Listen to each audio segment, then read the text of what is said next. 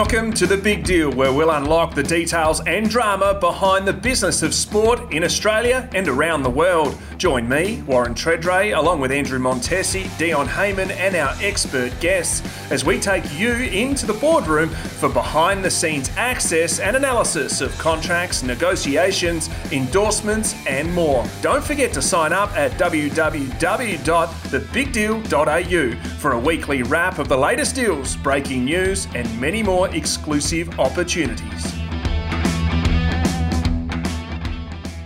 Welcome back to the Big Deal podcast, where Tredders and Dion continue their insightful and entertaining conversation with one of the greats of Australian cricket, Greg Chappell.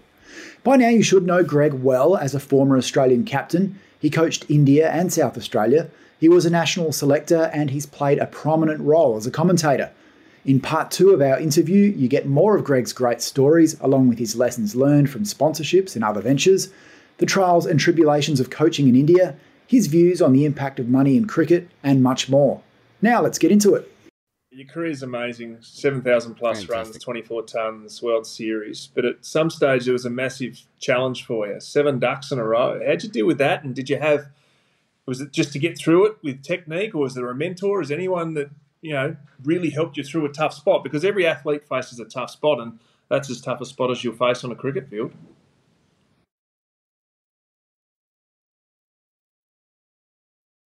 Yeah, I'd been pretty lucky up to that point.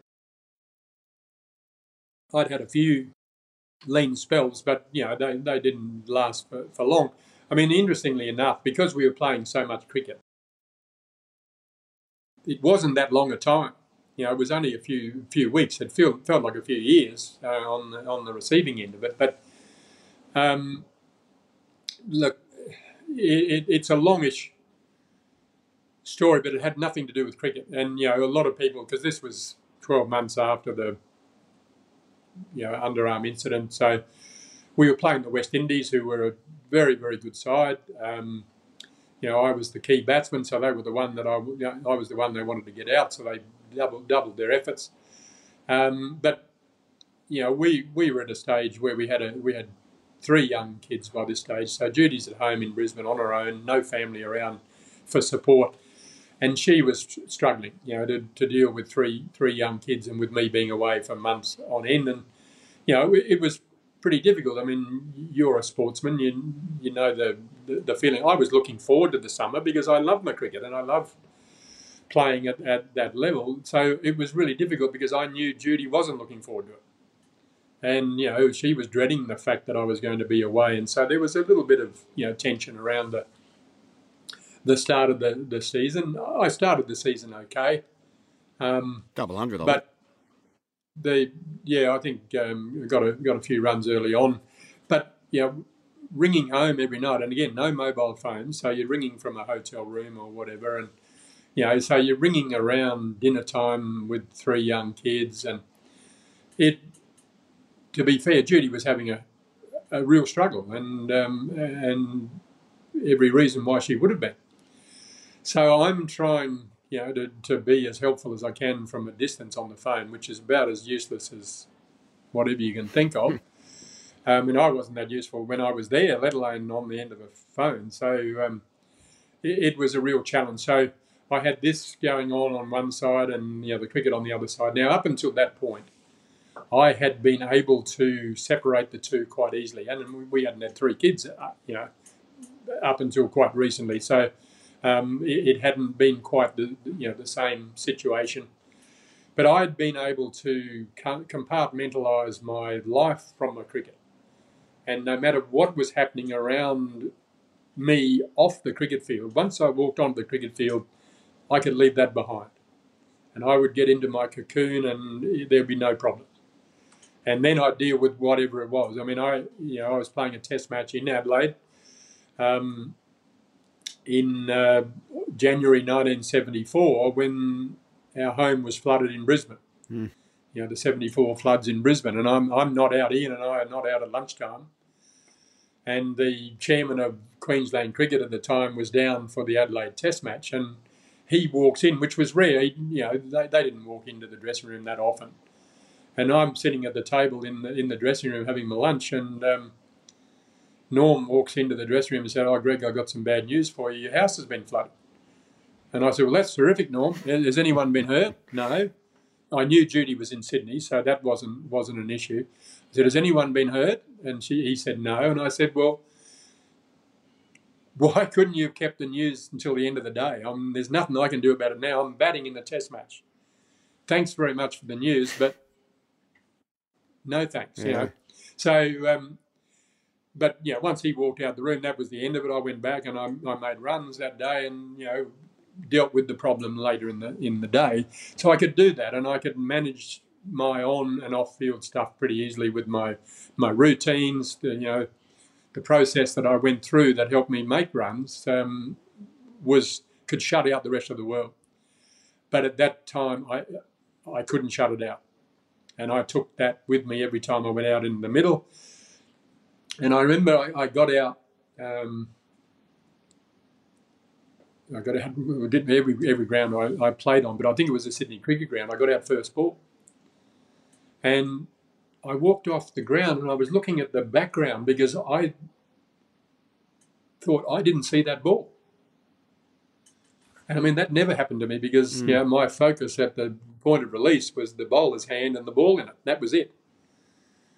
And so I had that feeling a couple of times. I walked off the MCG and I thought, I didn't see it. And the media thought I was taking the piss when, they asked me, and I knew a lot of these guys.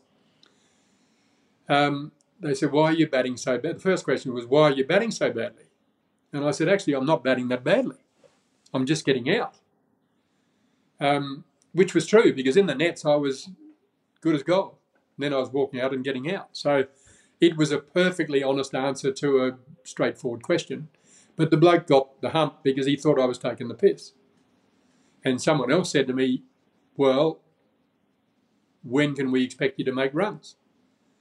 And I said, "Look, I can tell you there's a big score just around the corner. What I can't tell you is how long the bloody street is." So, I knew I was batting well, but I got in, and this was probably the first time, as a mature player, that I got to the point where all of a sudden you get into this spiral of getting out, and then you start worrying about getting out. I'd never worried about getting out. I only thought about making runs. Sometimes you got out. But in the middle of this thing, it was the first time I never thought about technique. I only ever thought about where's the ball and where am I scoring my runs, and just respond to what came. And the technique was whatever happened. Now, as luck would have it, I was long and lean and looked reasonably graceful, and the technique obviously wasn't that bad.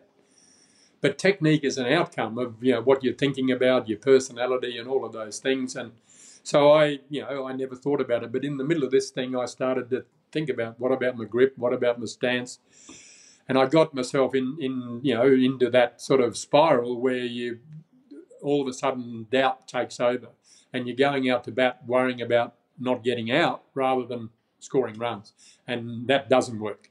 And so it was just compounding itself, and it wasn't until two things. We were playing in Sydney, and I'd got out, I think. And so I'd finished batting. I just said to Dennis Lee, I said, "Mate, you've probably bowled against me more than anyone else. Would you come and bowl to me in the nets and just have a look and see what you can see?" Because, we didn't have coaches in the day, but, we coached ourselves. We helped each other, and you relied on your mates for any information. So Dennis was as close as, anyone to me, and had bowled to me and knew how to get me out and knew how, I tried not to get out. So he came and bowled to me for about an hour. And he said, "Mate, there's no point bowling anymore. There's nothing wrong." So that was the first, positive, bit of confidence building that I got. And then we went down to Adelaide to play in Adelaide, and our neighbours from across the road in Brisbane said that, and they knew us quite well and knew that Judy had been struggling. She said, "Why don't you leave the kids with me and go down to Adelaide for the weekend?" And that was a huge boost. And then probably the third thing in it, we were playing in Melbourne in between those 2 points, and I had another failure. And the old days in the dressing room in Melbourne were, they were downstairs. You had the viewing room upstairs. So I got out and I went downstairs. There was no one else in the room. I quietly took my pads off, put the bat in the bag, and I sat down on the bench there. And I'm thinking, what the hell's going on? And Rudy was a West Indian who had lived in Melbourne. He'd been the manager of the West Indian team during World Series cricket, and I knew Rudy well. He'd been a first-class cricketer himself. Rudy had worked with some AFL teams, Richmond and Essendon, as a sports psychologist. He was a doctor, but he studied sports psychology as well, and he'd worked in that role with a couple of AFL teams. So, pretty smart fella. Anyway, he came into the dressing room, and it was strange because he never came into our dressing room. Not that he was working with the West Indies at the time. But he came down and he said, Greg, I don't want to add to your problems, but are you watching the ball? And I said something like, Rudy, what do you think I'm watching? He said, no. He said, I don't want to add any more to your problems, but are you really watching the ball? And that was like you usually do, because he and I had a lot of conversations about batting and concentration. And that was one of the days I'd walked off the ground thinking I didn't see the ball. And he said, no. He said, not now, not while you're hot under the collar. Just tonight when you go home, just have a bit of a think about it. And he was exactly right. I realised that I'd been so worried about what was going on with me. My concentration, my focus was down this end. So I wasn't seeing the ball leave the hand. And, you're picking up halfway down. Well, good luck. All over. And, the beauty of it, well, I don't know whether it's a beauty, but, as I said to the journalist that day, I mean, I wasn't seeing the ball and I was still managing to hit it. So something was working okay. I wasn't that far off. But anyway, when Judy came down to Adelaide, I got 60-odd against the West Indies that day, and that sort of broke the run. But it also, I had my hand broken that day. Colin Croft hit me with a short ball on the left hand, and I knew straight away that it was broken. And I think I was about 11 not out. I had made about 11 runs when he hit me, and I got another 50 runs batting with a broken hand, but I couldn't bat. I batted number 11, I think, in the second innings because the hand was no good. But that was the turning point. We went to New Zealand from there, and I got 100 in the first one-day game on the tour of New Zealand. So it solved two problems in one innings because it got me out of the rut of not many runs. And, I had faced a barrage when I came in to bat in that game. Someone had put a pig out on the ground and that had gone running across the ground in front of me. Someone had a bowling ball and they rolled that out on the ground that sort of rolled across in front of me as I walked out to bat. So I had a bit of motivation to make some runs, and I got 100, as I say, in that innings and got a standing ovation when I left. So the New Zealanders had been sort of quietened down and subdued a little bit after that as well. So, as I say, killed two birds with one stone. Did you utilise your commercial opportunities outside of cricket or also inside of cricket while you were playing and as Australian captain? I can remember as a kid, I wanted a grey nickel scoop. You had your own bat. You had your own cricket centre where I bought some gear from back in the day. I know you've coached and you've still done with your involved with your old college, Prince Alfred College here in Adelaide. Did you make the most of those opportunities, or probably not? But there weren't that many opportunities, so I probably possibly did. I mean, as you say, there was the Greg Chappell Cricket Centre, which a friend of mine, Bill Buckle, started. Bill was an accountant. The cricket centre had been an indoor training centre for a number of years, and it was before its time, and it hadn't quite worked.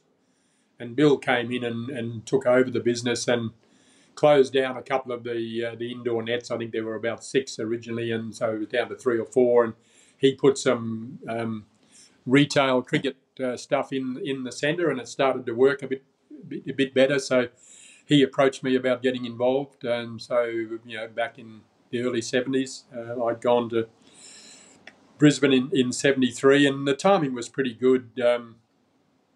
Brisbane was just sort of coming into its own. It had been a big country town up to that point, but it was, Joe Bjelke-Petersen was the premier, and the Lord Mayor of the time was a real cricket nut as well. So Clem Jones was the Lord Mayor, and he was a Labor Lord Mayor, and you had a country party premier in Queensland at the time. But they sort of put Queensland on the map. So it was good timing from that point of view. I was a big fish in a little pond. Having, I went to Queensland for the captaincy. Really, Ian was captain of South Australia and captain of Australia at the time, and I knew he would be captain of Australia until, and captain of South Australia until he finished being captain of Australia. So the opportunities to get any captaincy experience was zero here. Queensland offered me a contract, and John McLean, who was the current Queensland captain, he rang me. I knew him well. John said, "Look, if you do decide to come," he said, "I'm happy to step down. I'd like you to be captain." So that was the turning point. Really, I wasn't that interested in going from any other point of view. And in fact, I told them I didn't want a contract the first year. I wanted to have a look at them, and they, you have a look at me, and we'll see whether we like each other. And so I didn't sign a contract till the following year. I didn't have a manager, but I had a mate, who I became a business partner with for years, and Barry sort of acted as the de facto manager during my time. But the cricket centre, I was contracted by Gray Nichols to use their bats throughout my career. But you can imagine that if we were getting $2,000 a test match, the bat contracts weren't that great. I think my last contract with Gray Nichols, and it was only the last year or two. I think my last contract with Gray Nichols was $10,000 to use their bats. So you weren't making a fortune from endorsing cricket bats. And as I said to Gray Nichols at the time, and I said to others, to players who asked me, I said, "Look, all I want is the best cricket bat. I'll make my money from making runs, not from endorsing cricket bats." So, the business opportunities that came along, and as I mentioned, earlier, I had a couple of great business partners. Barry Miranda was one of them. Barry Martin was another one. We were in the insurance and the finance industry for most of my cricket career from the time I went to Brisbane. They looked after the shop while I was away, and even when I retired, I remember when Ian retired, I said to him, "Oh, mate," and Ian was in his 20s when he retired the first time. I said, "Mate, you still got plenty of cricket left in you." And he said, "Mate, you will know. You won't need anyone to tell you. When the day comes, you'll know." And I was in the middle of a series against Pakistan. In fact, I'd just run myself out in Adelaide, hit the ball straight to mid-off and ran. Direct hit. I was run out. And I knew that day that was it. I was done. Kim Hughes was captain by that stage. I was batting number 6 that season, and I knew it was my last season. I wanted to play one more as a player, not as captain. But I was struggling to summon up the mental energy, and so when I got to Sydney, I knew that was my last Test match. But I couldn't. Dion mentioned earlier that I passed Sir Donald's mark of runs, 6,996, I think his total was. I was about 50 runs short of that, 60 runs short of that going into the Sydney Test match. I didn't want to get 50 and think that, maybe I'll play one more Test next year. And, I thought, rule a line under it. That'll give me the motivation to do what I've got to do. I told Phil Ridings, who was the chairman of selectors on the morning of that Test match, that, Phil, this will be my last Test match. I didn't tell anyone else. I'd told Judy that she was the only one that knew. And I knew that would, and I went to Kim and I said, "Mate," I did tell Kim. I for 2 reasons. He was captain. I needed to tell him. But also I said, "Mate, as it's my last Test match, do you mind if I bat number 4 again? Because I'm struggling at number 6. I'm just waiting so long. It'd be nice just to go out in the position that I'm most used to." And he said, "No, mate, you bat wherever you want to bat. That's fine. I'm happy with that." And when I went out to bat, Abdul Kadir was bowling. It was just before lunch. We might have had 20 minutes before lunch on a Sydney wicket that was turning a bit. And I knew it was a danger period because you can't get any runs, but you can get out in 20 minutes. And I just knew I had to get through to lunch. If I could get through to lunch, I would then have a 2-hour session to just think about making runs. So I trod on them, I fell on them, I kicked them away, I did anything to get through to lunch. And then after lunch, I came out and I knew I could just get back into that cocoon and I'd be okay. And it was such a wicket. It was spinning already on day 2. I knew that if we got a good enough score in the first innings, we wouldn't have to bat the second time, because batting second would be on, the second time in the fourth innings would be a nightmare. So that I had all those motivations, finish on a high note. I sort of I did it for my grandfather. I thought it would be ironic to go past Bradman in the last innings. It wasn't beating his record as far as I was concerned, because I'd played, I'd batted twice as many times as he had. But it was just getting past that mark and being the first one to make 7,000 runs for Australia in Test cricket, because my grandfather and Sir Donald had never really been great mates. And so there was sort of a little bit of a family thing there that just I thought, I'll do this one for Vic, make sure I get past. Then once I got the 100, or once I got the 60 odd, I knew I needed to get 100. And if we could get a big enough score, we wouldn't bat again. So we did, and we didn't have to bat again. So I was able to bookend my career with the 100 in the first innings and 100 in the last innings, which had never been done before. So it was a nice way to rule a line under it. And, I was making more money at work than I was on the cricket field. So retiring wasn't that big a deal. Incredible test match it was too, with Rod and Dennis going out as well. Greg, so many players, so many great athletes have trouble transitioning when their playing days finish into what they want to do next. And you just said you're making more money off the field than on.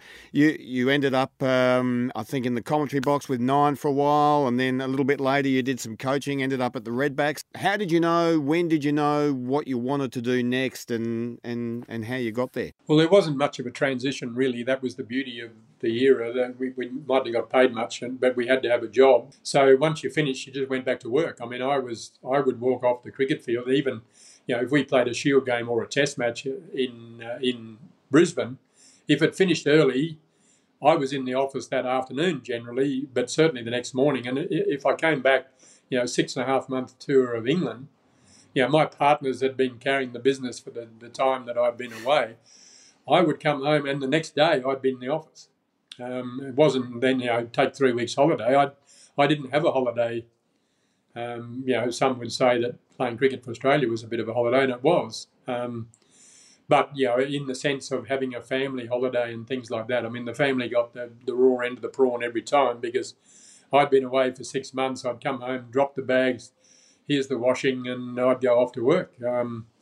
So the transition wasn't that difficult, because it was just the only thing that changed was I stopped going to cricket. That wasn't, and I'd never thought about coaching. I worked. Business was what I did other than playing cricket. So I continued the business, for about another 8 or 9 years, and we sold the business early in the 90s. We got an approach to sell the business, and we accepted that. We had another business that we were running on alongside it anyway. But that was more of an investment business, so it didn't require a lot of day-to-day stuff from me. So after a few months, I had another business involvement in Sydney that I was travelling to. I was going to Sydney for a couple of days a week to deal with that, coming back to Brisbane in the spare time. And Judy had never really enjoyed the humidity in Brisbane. So one day she said to me, "What are we doing in Brisbane?" And I said, "What do you mean? We live here." She said, "No, but you don't have a business here anymore. I mean, why are we living here?" I said, "Well, where do you want to go?" And she said, "I want to go somewhere cooler." Oh, yeah, okay. So where's that? And she said, "Canberra." And I said, "Really?" She had a sister who'd lived in Canberra for 20 years, and the girls hadn't lived in the same place for 20 years. And as luck would have it, our eldest son went into the Air Force, and he went to the to add for the Defence Force Academy in Canberra. So I thought, oh, well, I mean, he's there for the next 3 years. At least we'll see him from time to time. I can drive to Sydney for, the couple of days a week I had to go to Sydney for work. So I can commute from there in the car, at least have the car when I get there. So, yeah, okay, that's all right.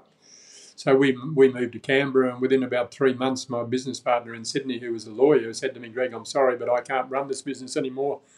Too much work as a solicitor. You'll have to come and run the business. So all of a sudden I had to be in Sydney 5 days a week, and it wasn't quite such a good deal leaving Canberra on a Monday morning and coming back on a Friday afternoon or Sunday night. Sometimes I left to go to Sydney for work. So we sold that business about 4 and a bit years later, and so I'd been sort of semi-retired for a couple of years in Canberra when I got an approach to come back to Adelaide and coach the Redbacks. And my first response, my initial thought was, no, I don't really want to do that.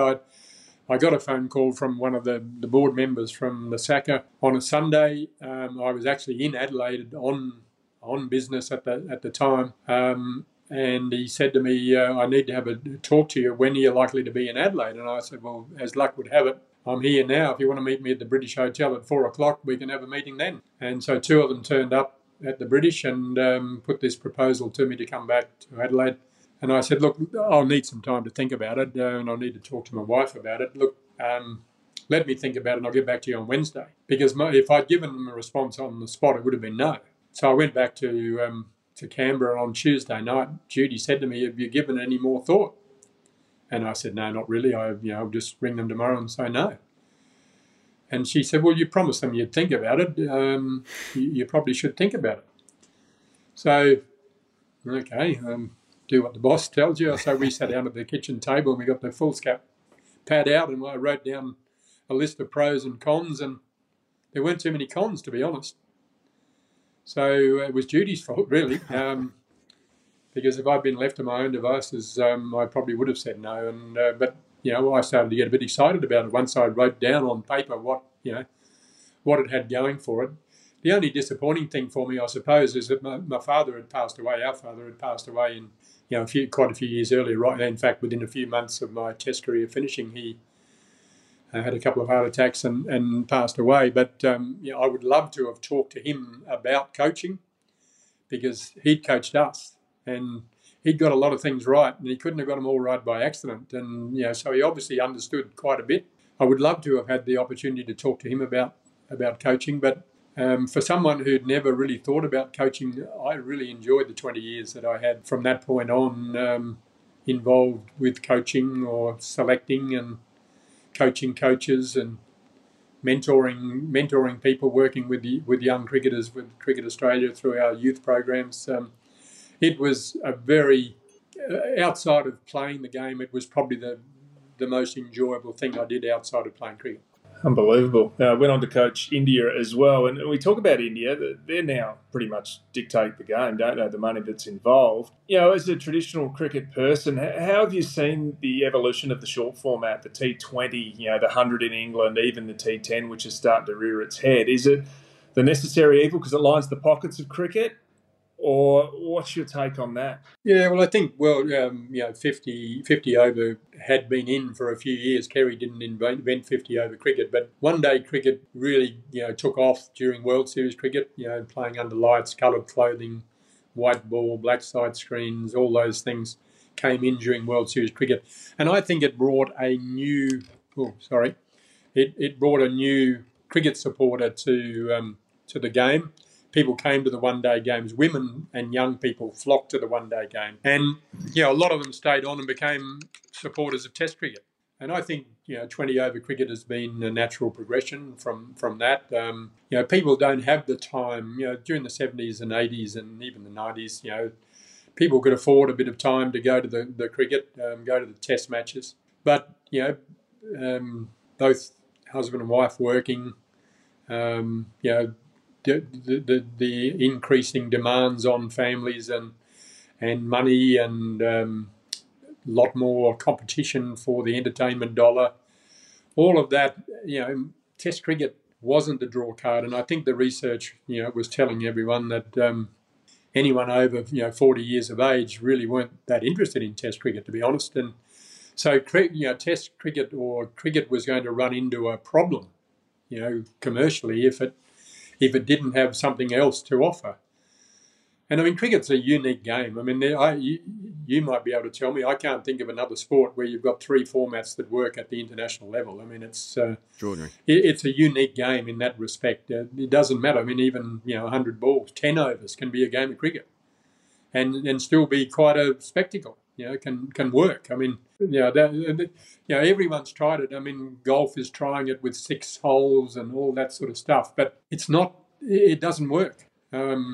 I think golf has got probably a better chance than most other sports. I mean, and 6-hole format can work, and I think there are a few formats that are being tried that might be okay for golf, but anything else really doesn't work quite as well, because the beauty with cricket was that they had a long format that they could bring down to a short format.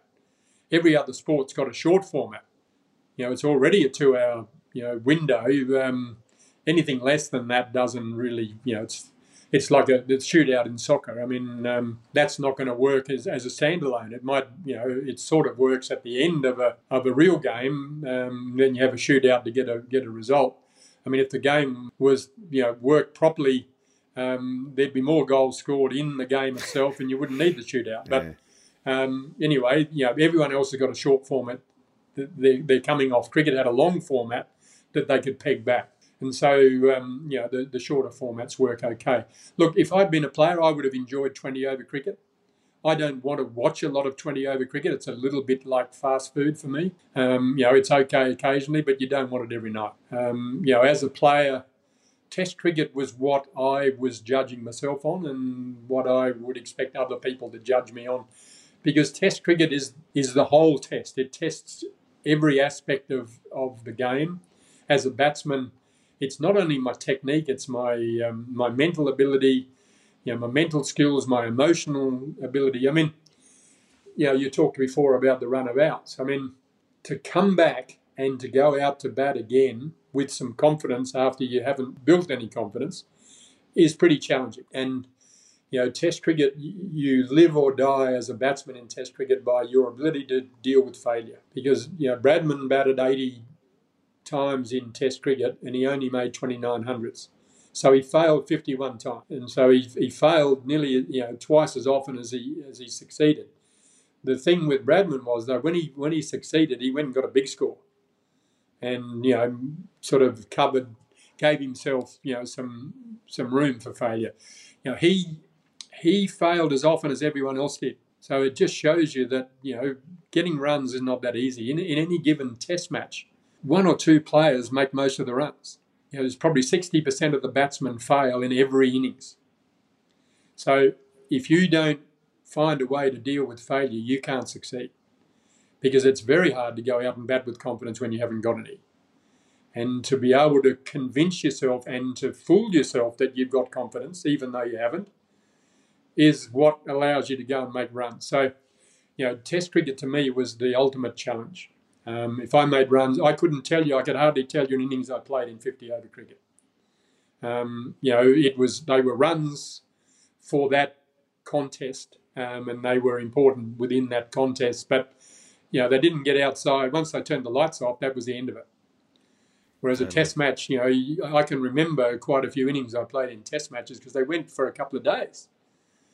So you remember the battle that you went through. It was your battle of wills against the bowler's battle of wills. And people don't realise that, Test cricket particularly is a battle for a piece of turf not even as big as your front doormat. That danger zone that's probably about 1 metre long and about a foot wide is what you're battling over. And if the bowler can dominate that, he's going to win the contest. As a batsman, my job is to get him away from that area. I don't want him bowling balls there because they're the ones most likely to get me out. 84% of wickets fall in that danger zone. I'm, just grateful that the bowlers didn't work out that that's where they had to bowl them all. But the thing was, I would dictate to him where he would bowl his next ball by the way I dealt with the last one. So if he came to my end of the danger zone, I had to make sure that I scored runs from it. If he dropped down to his end of the danger zone, I had to make sure I scored runs off it. And if he got a little bit wide of it, I had to score runs off it. If I could score runs off his less than good balls, I could keep him away from that danger zone. And it was only the very best of bowlers that would come back to that danger zone. You know, if Andy Roberts came up and bowled one just slightly at my end of the danger zone and I hit it for 4, he would come back. You'd know he would come back and test you again and try and get it just a little bit shorter. But the average bowler, if you hit one of his best balls for 4, you could almost guarantee he would overcorrect and the next ball would be short. You know, Greg Ritchie said to me one day, "Oh, it's all right for you. You get the script every day." He said, "The rest of us, we've got no idea what they're bowling." But that was pretty much, he was right in the sense that some days you knew what was coming next because of what you'd done with the previous ball and, the standard of the bowler who was bowling it. Dennis Lillee would always come back to that danger zone. Andy Roberts, Malcolm Marshall, John Snow, the quality bowlers would keep challenging you in that area. And they were the hardest blokes to score against because they wouldn't bowl you ranked bad balls. So the real test was Test cricket. I loved one-day cricket because I got to bowl more. I'm not sure I would have loved 20-over cricket. Mind you, I could still probably bowl my 4 overs in 20-over cricket in 3 spells. You generally bowl, maximum you're going to bowl is two overs in a row. So I reckon I could get 1 over out pretty well. Go the journey pretty often, I reckon. But no, as a player, I would have enjoyed it. But it's not something that I sort of salivate over. Oh, you beauty, the big bash is on tonight. Christ, it's almost overkill as far as I'm concerned. An international, World Cup of 20-over cricket. Yes, I'm keen. I'll have a look at that and and I love the tactics that have been developed. The bowlers have got better and better in 20-over cricket because they've had to, because 10 overs a good night, but 10 and over in the day you wouldn't have played next week. What about India, Greg? How dangerous do you think to the game is the money and the power that the Indian board wields over the rest of the world? Particularly, if the day comes when they lose interest in Test cricket and it all becomes T20s, tournaments around the world, Indian franchises maybe owning teams in South Africa, West Indies, maybe even Australia and England. Is that a threat, do you think? Oh, a huge threat. Yeah, I think it's a worry, but I don't know that too many people are worrying about it, and those that should worry about it. You've got the big 3 of India, England and Australia.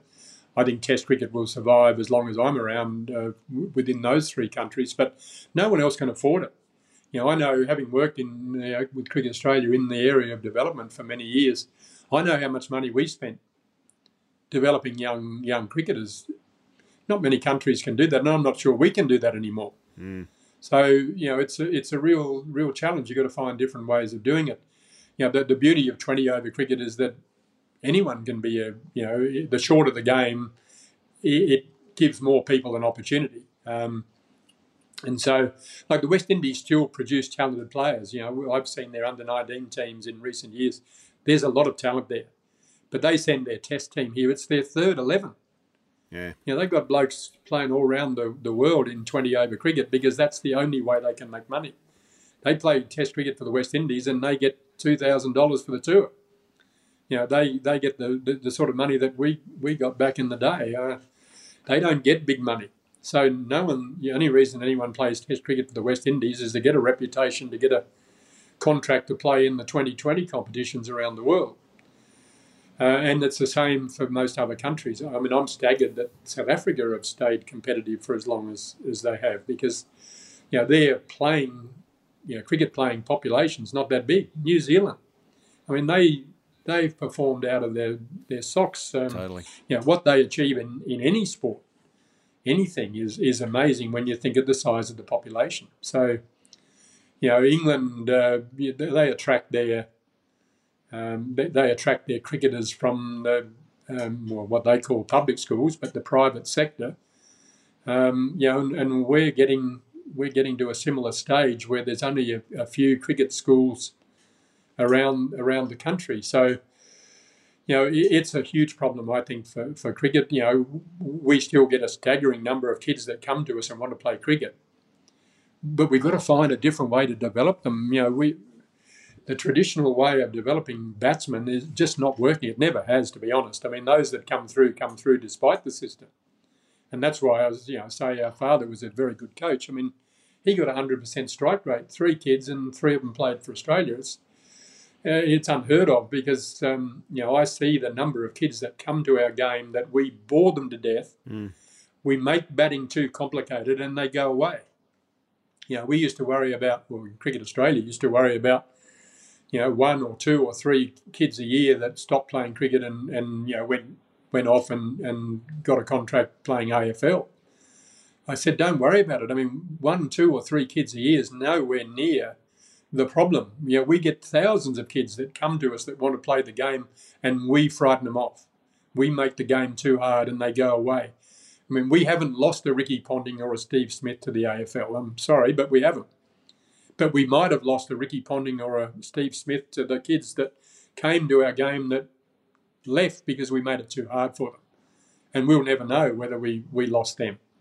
We probably lost maybe a few blokes who could have bowled for Australia, might have played first-class cricket that have gone off and played AFL. I mean, Alex Keith obviously could do either, but I'm not sure that Alex was a game changer as a cricketer.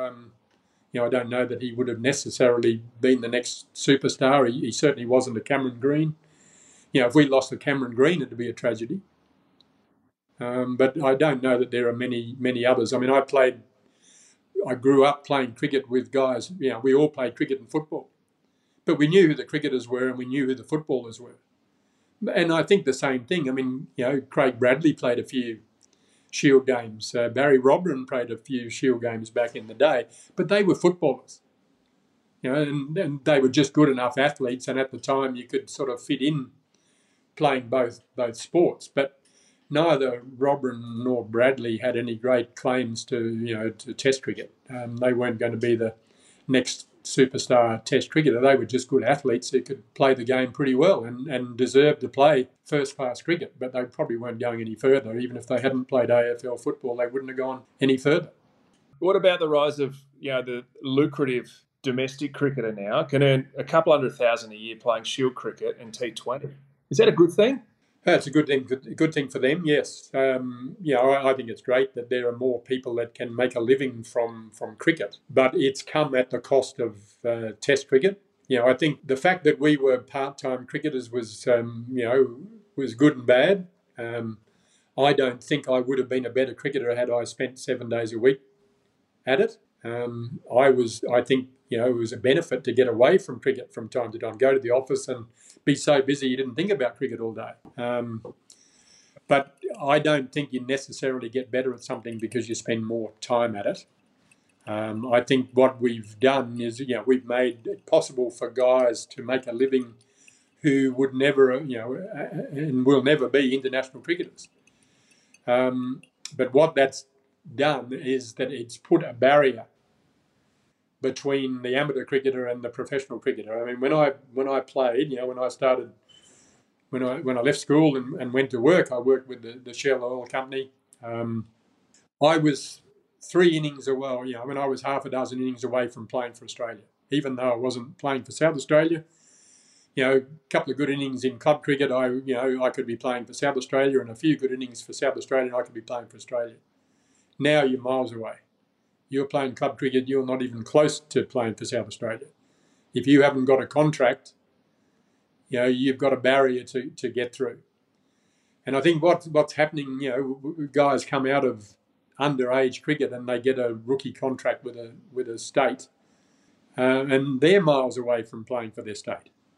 There's someone playing club cricket, you might be closer because if they, an older guy, more experienced guy made 300s in club cricket and maybe had played a few Shield games before, they're more likely to get picked than the kid on the rookie contract.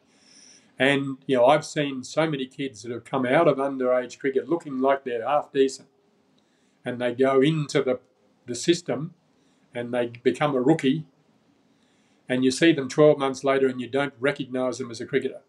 They have changed everything that they did to be a good cricketer in youth cricket. Now, you do change a lot as a player. You develop, and you're forced by the game to change the way that you play. But I'm seeing kids who are changing the way they play because they've seen someone else doing it, or a coach has told them to do it. And, I remember, a group of us from Cricket Australia went to America a few years ago, 12, 13 years ago, to look at other sports. And we went to the Boston Red Sox training camp, spring training camp down in Florida. And luckily there was an Australian that was he was the head coach in their development program. Otherwise, we mightn't have got the opportunities that we got. We were there for the best part of a week. And it happened to be in a week that they had a lot of their scouts from Central America and South America there, at spring training.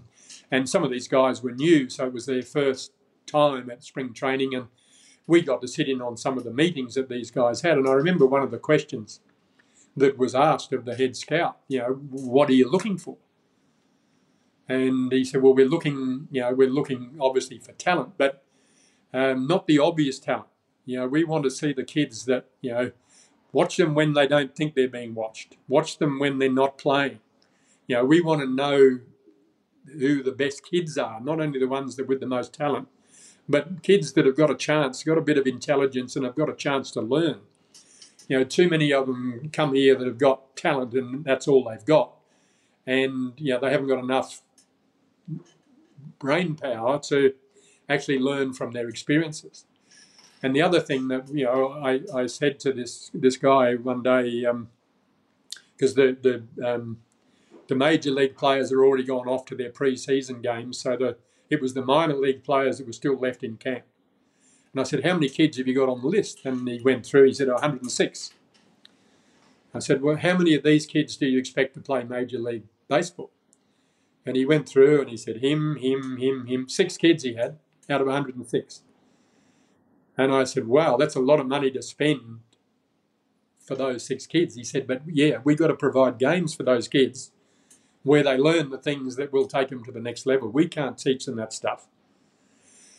And he said, whatever you do, don't tell the other 100 kids that they've got no chance. But, that's basically it.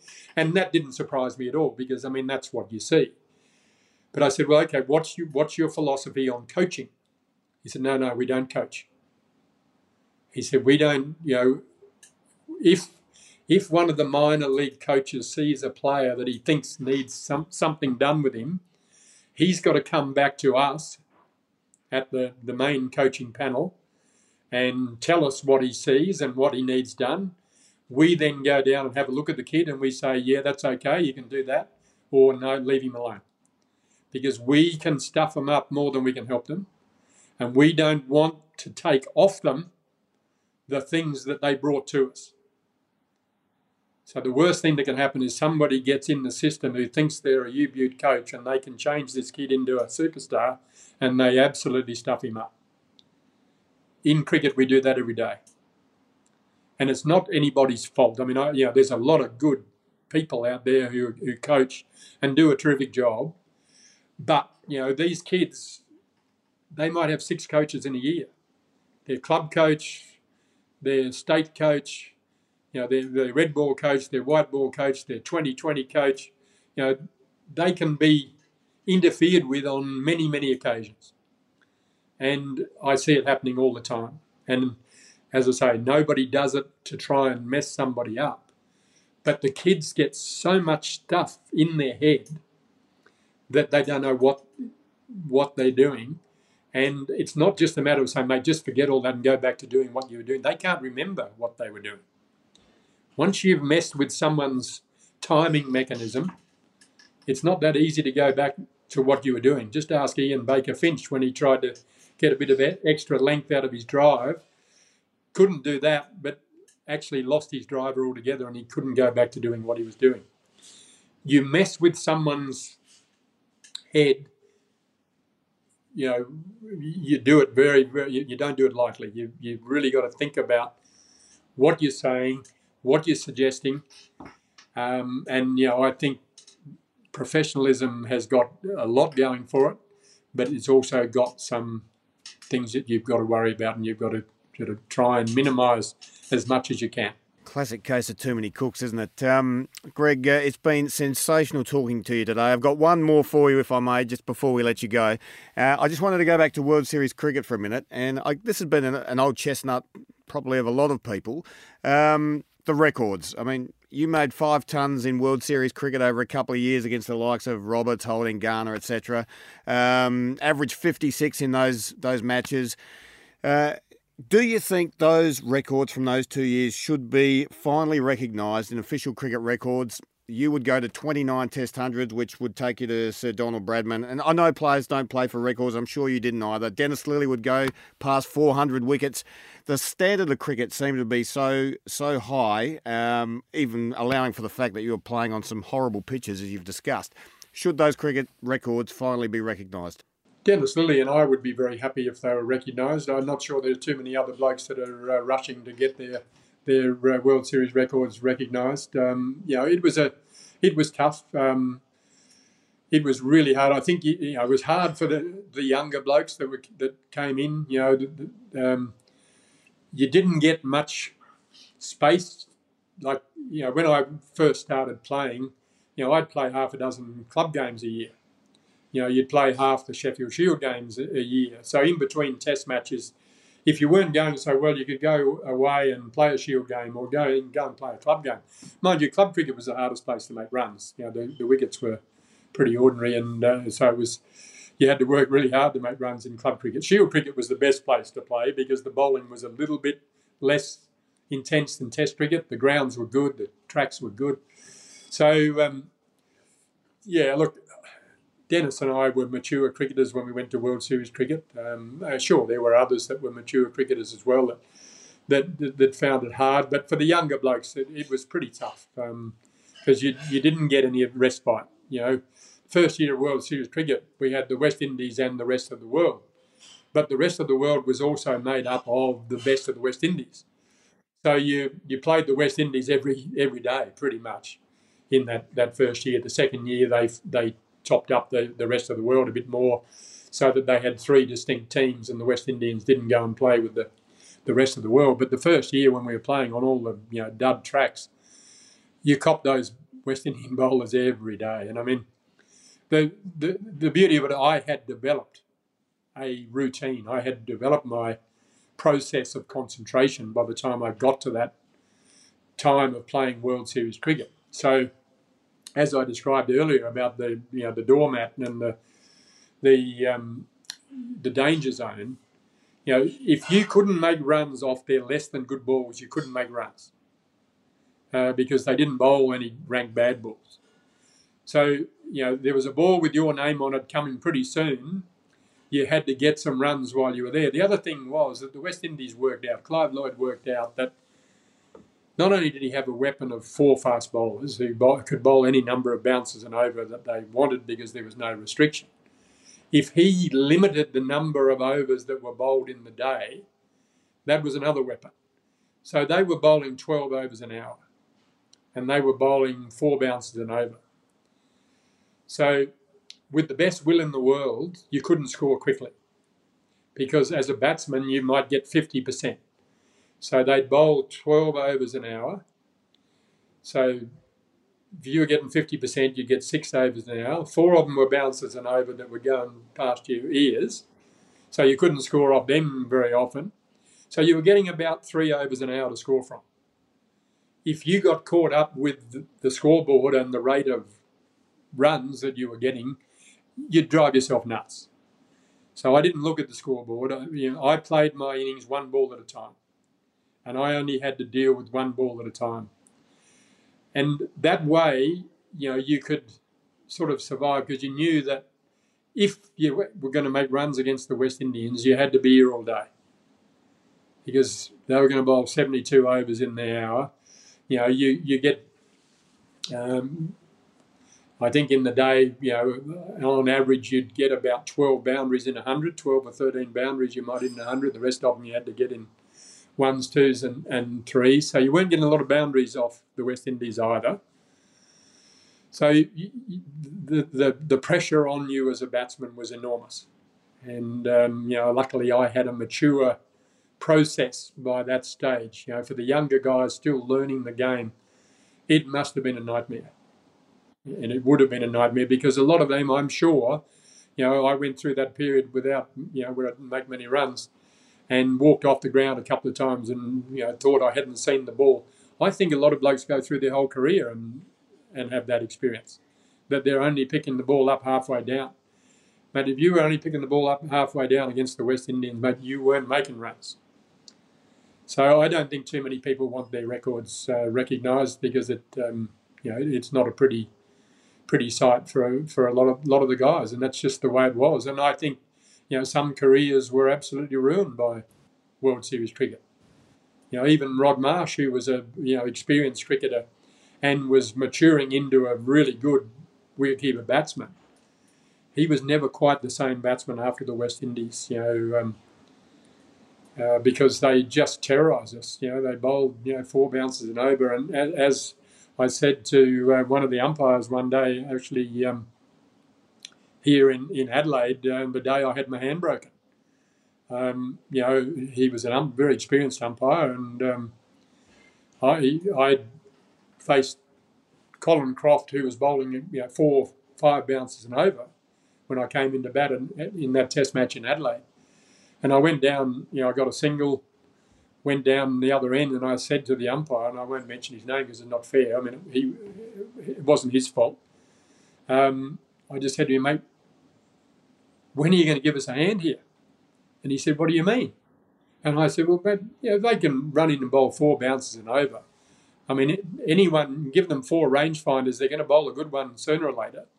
The first one might go over your right shoulder, the second one might go over your left shoulder, but you can guarantee by the third one it's going to be right in front of your face.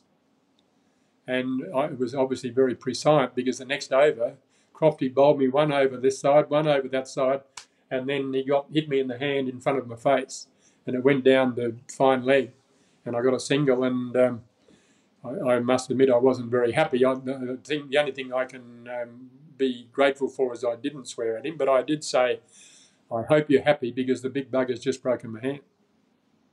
And that was what you contended with. I mean, Bruce Laird opened the batting in World Series cricket, and I mean he became known as Bruised Laird because he had bruises from from his ankles to his shoulders. And Bruce got one of the best hundreds I've ever seen in Trinidad on the tour of West Indies in '79, against the best the West Indians could produce on a very ordinary wicket that was as close to an MCG wicket of the day in that it was up and down. And Bruce got hit from the roof of his mouth to the soles of his feet. We got sent in on a wet wicket, and Bruce got through it, and I don't know how he got through it. And he got 100 out of, wouldn't have been any more than 200. And he came in, he got out, and in the lunch or afternoon tea break it might have been, Viv Richards came in, walked off the field, came from fielding and walked to our dressing room first and shook Bruce's hand and said, I would be proud to play an innings like that. I mean, it was the most brutal bowling that anyone's ever had to face. And, Bruce will never be recognised for what was probably the best 100 I ever saw in the conditions. And, he gets no recognition for it. He played a little bit of Test cricket, but some of those guys didn't play any Test cricket after. Martin Kent was a very good cricketer and Martin got 100 in the second innings of that Test match. And, will never be recognised as the cricketer he was. But as I say, I don't think too many people are rushing to get those records recognised. Well, a fascinating answer that, and not the one I was expecting, but some great context there, Greg. And I want to thank you so much for joining us today. It's been absolutely amazing talking to you. Thanks to Warren Treadray And if you'd like to keep hearing more from The Big Deal, please subscribe to us at thebigdeal.au. Send Treaders any questions you've got and we'll address them in our podcasts.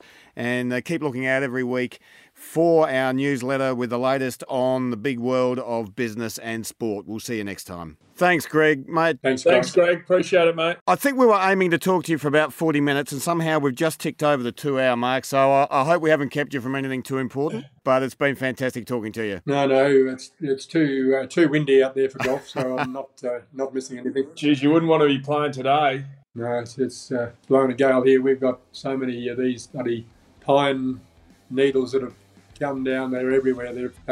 So it's been blowing a gale down here on the coast. So we're hunkered down, and I've got a little bit of writing to do, but other than that, nothing to do. But I hope you can use. No, it'd be brilliant, mate. Use that, mate. Brilliant. We'll run the whole lot, and we'll run it over 2 or 3 parts. So it's just fantastic stuff, mate. Thank you, mate. All right, mate. Thanks, boys. Hey, and just a heads up, when you go out, it takes about, once you hit out, it will take about 5 seconds or 10 seconds just to double up and load. So we're all good. Thank you, mate. All the best, mate. Thanks.